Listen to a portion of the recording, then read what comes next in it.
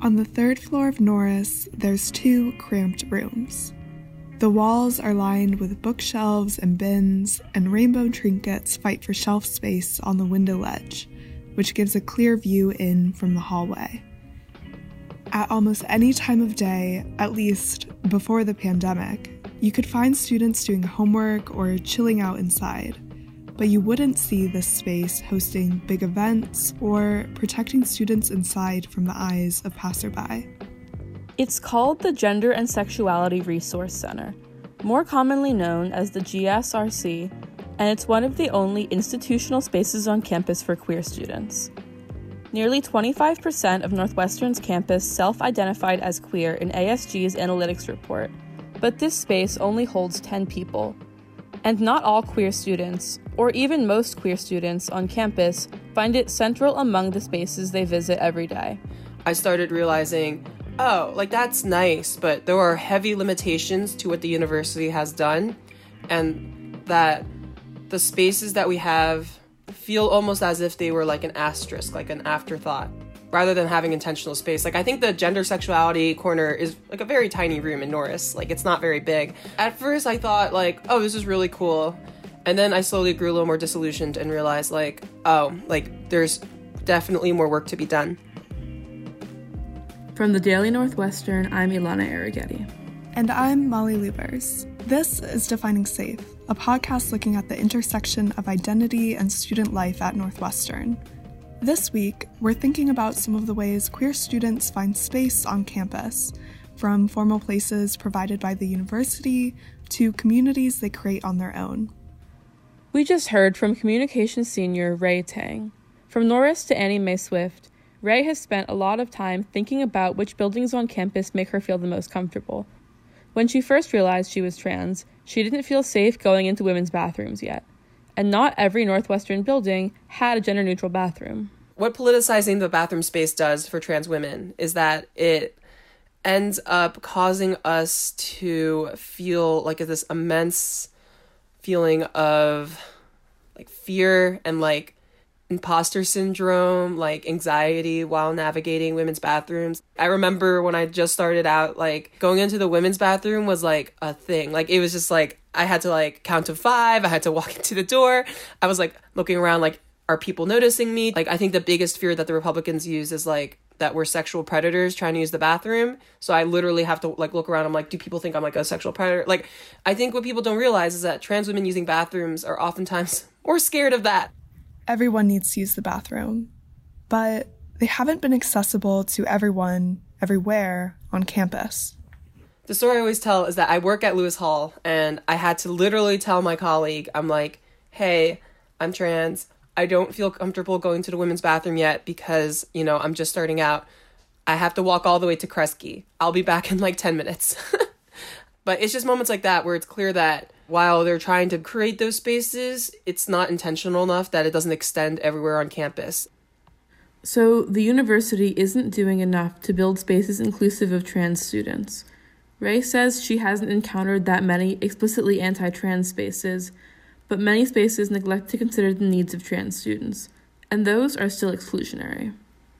In my larger experience as a whole, that seems to be mostly the case, is that most people are not driven by active hate towards trans people, but driven more so by ignorance. And at some point, at some level, that's equally dangerous because, it leads to the same effect of excluding trans people from your spaces. Most formal spaces on campus aren't designed with queer students in mind. Remember that space from the start of this episode, the GSRC that fits just 10 people? Rainbow Alliance external president Joe Scoletti is working to expand that. Right now, the GSRC sits tucked away on the third floor of Norris. What Joe envisions is an entire house on Sheridan Road. Moving it from a place that can hold only 10 people and is very difficult to hold events in and is overall kind of just hard to navigate into a place that maybe can hold 100 people or more, that will really change the way that we can connect with one another. In the current GSRC, it's not big enough. There's not hardly any space for people to exist and have fun and be loud and celebrate. It's all kind of smushed together. And I think part of what the GSRC is going to provide is space to celebrate being queer. The change would mean more than just square footage. Beyond the sheer difference of size, this new space would also be on a street that students walk every day. Joe says that is intentional. At this point, it does to an extent feel like being pushed off to like a part of campus that no one really even knows about, or no one like tries to go to unless you're being very intentional. And so to have a house, hopefully on Sheridan, is what we're really pushing for, a visitable big space for LGBT students to feel seen and to have resources and to have community, I think means that we are able to really feel like that we're important to the university, that we're important to the campus culture, that like we're here and we deserve a voice and we deserve space to grow and to be together.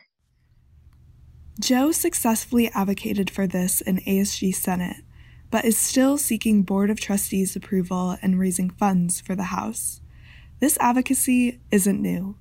It actually comes from a long line of activists. Back in the early 2000s, students asked for a house on Sheridan, too.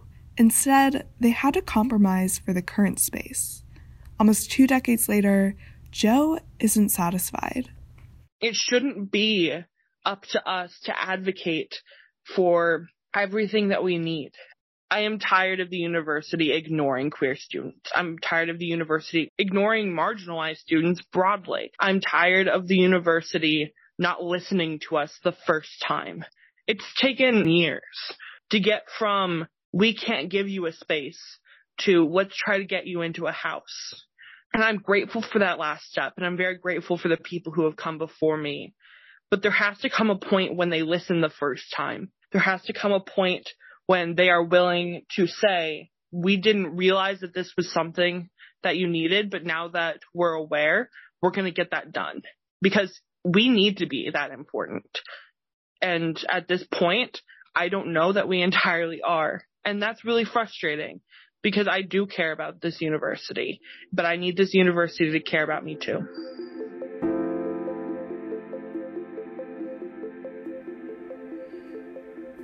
To Weinberg freshman Emilio Cabral, the fact that a house like this doesn't already exist exposes the university's priorities.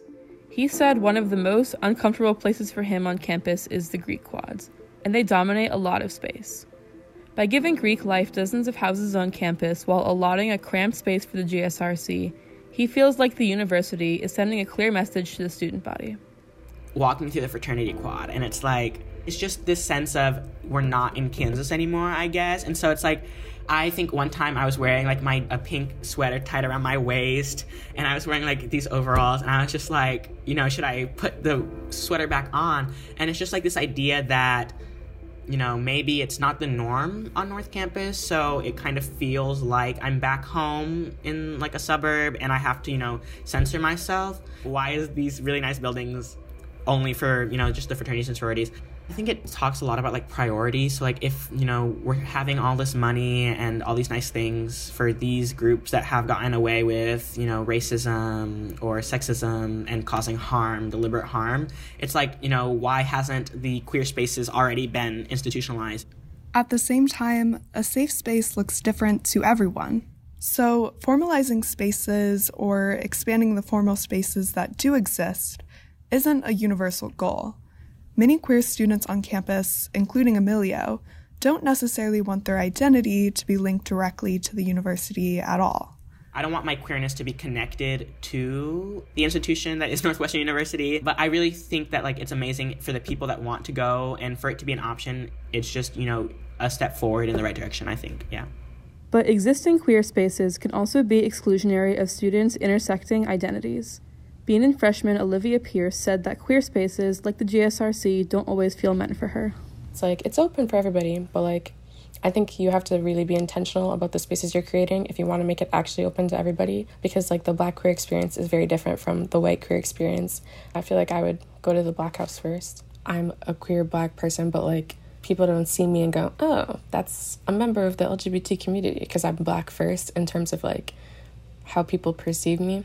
And so, like, it's way more important for me to have, like, Black spaces where I can, like, really express how I feel, especially because a lot of the queerness on campus in terms of, like, how people create community is kind of connected to whiteness.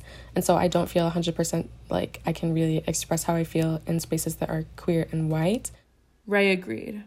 I think queer spaces tend to be white. I'm not quite sure why that is. Maybe there's just, I mean, I know for, like, being Chinese American, the amount of stigma attached to queerness is just unbelievably high. Like, it's just such a difficult hurdle.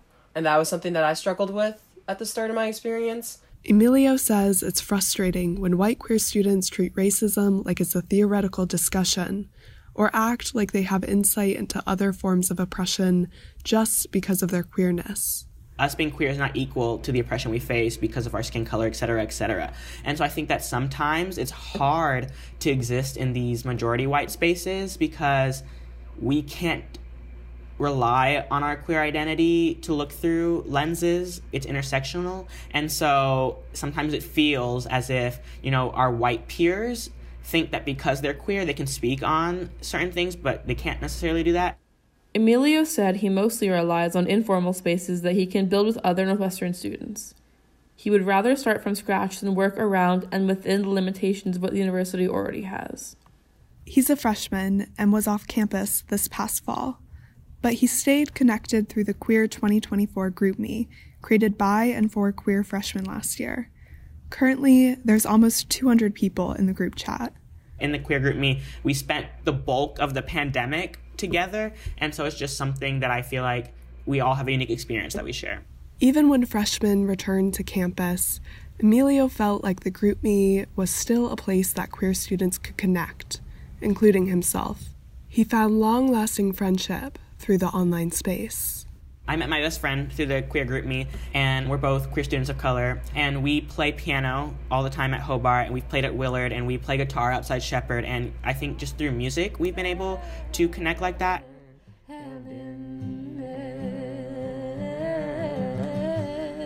Show off again.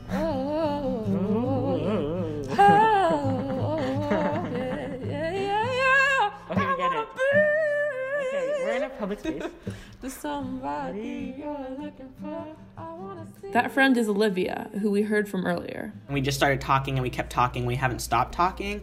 And so that queer friendship has been really cool because, you know, before that, I wasn't really surrounded by a lot of queer people. So Olivia and I's relationship, you know, was really, really new to me. I can say whatever I want when Olivia's around, and we'll laugh and we'll walk down South Campus and, like, people look at us and it's like, it doesn't matter because, you know, the only person we're talking to is each other. And so I think that's been really special. Just, you know, being able to exist with her has been just really comforting.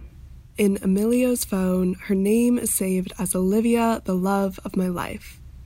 Olivia said that she feels the same. So one time me and Emilio were walking, as we do, arm in arm, whatever, and we were talking about, like, where we feel most comfortable on campus, and he basically was like, oh, he's gonna hate this because I'm definitely the sappy one in the friendship, but he was like, Olivia, I feel like I don't need, like, identity-based spaces just because you are my community. And I was like, wow, like, I didn't know individual people could be your community and your space.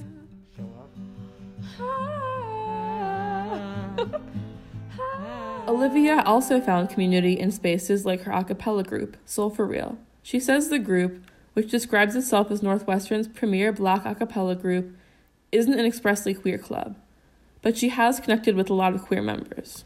It's been really fun, and they're not just, like, focused on a cappella, they're really focused on building community, which I love. Not to be, like, cliche, but it feels like a little family, which is really nice. Ray had a similar experience on her ultimate Frisbee team, which she says has been one of her most important homes on campus, despite the fact that it isn't explicitly queer. I remember the day one, like, the women's coach was like, hey, I know you didn't hit your 1-year hormonal requirement yet, but, like, if you want to practice with us, that's super fine. If you don't and you're not ready, that's also fine. Just take your time. And now I'm captaining the women's ultimate team. And I think that, like, kind of speaks to the level of acceptance in the programs and how much I love the sport. Beyond student organizations, some living spaces on campus are said to be more queer than others. Last month, Emilio tweeted this.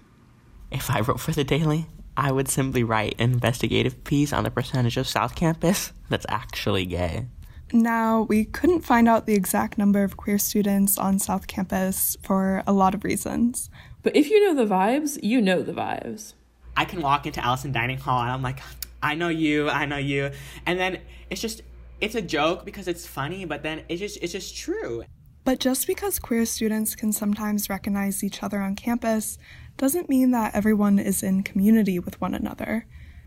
The result of this isn't so much a tight-knit queer group on campus as a loose network. From my experience, I think queer community at Northwestern is largely scattered. I don't think it's a very, strong community and that we're not that united. Queerness is weird at Northwestern sometimes because it's initially I wanted to feel oh, I can do all these things that I normally do and be queer, and that's not a big deal, which I think is cool. But then at some point for me, I also realized, crap, I need a community to lean on. I need people who understand what I'm going through. And that's also definitely important. And I think that is something we are missing as a student body at Northwestern. Instead, people are finding their own spaces. A living room, a group chat, a table in Norris. And these spaces are all over, whether the university decided they could be or not. I have many friends who are LGBT, and we don't go to the GSRC when we want to hang out, they're my friends. And I see them walking down the sidewalk, and maybe we go to Mod and get some pizza, informal spaces are important because that's how you build a lot of connections outside of the formal spaces. I think that it can exist and that they should exist together and in harmony. Queer students are defining their own spaces on campus every day. So we asked, what makes a space safe to you? If you feel safe with a person and it's you feel you can talk about anything, then yeah, that is a safe space. And so that's been really cool that there's formal spaces where you can go and meet people and you share an identity, but then there's also just people who you really connect with and are really close with, and that also counts as a safe space. In queer space, if that just means to me, I don't have to think about what it means to be queer, or if I'm presenting my queerness in the right way, I can just talk with other queer people and we can exist. And then safe space, I just want to be able to exist in spaces where I don't need to put on a persona in order to be accepted or be liked. So I don't want to have to go through, hours of small talk with someone just for us to feel like we're friends. I want to be able to get back what I put in. So I don't want to exist in any space where I feel like it's hard for me to exist because I'm having to put in energy just to be myself. For me, a safe space is really just a space where you can be free in your own skin and in your own self. I think a lot of people, not just, queer people, wear masks to protect themselves from, different things that exist in other people. I think a safe space is just a place where you can come in exactly as you are and ask for exactly what you need, and you're going to be held and supported. I think a safe space has to have the principles of equity cooked into its foundation. I think it's extremely hard to create a space and then have to amend it for we want Asian Americans to feel safe in this. Oh, we want our Black students to feel safe. It's nearly I don't want to say impossible. It's just extremely difficult to change an already established institution / space. Whereas if that inclusion, if that intentionality for intersectionality exists already in the foundations and how the space is built, I think that makes a world of difference. When I'm in a space that feels like it's meant for me, I feel like I wouldn't be thinking about all this stuff all that much. Or I would only feel safe in that space, I guess, when I'm not constantly self-conscious about my transness, my queerness, my everything, when I just kind of feel like I'm just a human.